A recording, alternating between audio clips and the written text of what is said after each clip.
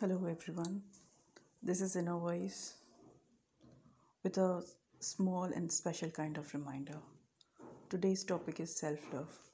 Today, I would like to draw your attention to the mostly avoided chapter of our life, self love, which is known by many but hardly applied by any. No matter young or old, we require validations of others in every aspects of our life. And living for others, we often forget what our real choices are. We forget to keep ourselves before all.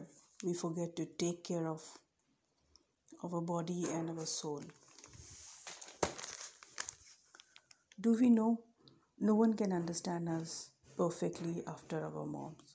Do we know that our body gives us signal of being not well, which ignored further can lead to other consequences of diseases? We get upset, we blame ourselves, but we don't take care of ourselves. So, here is a gentle reminder: love yourself, nourish yourself.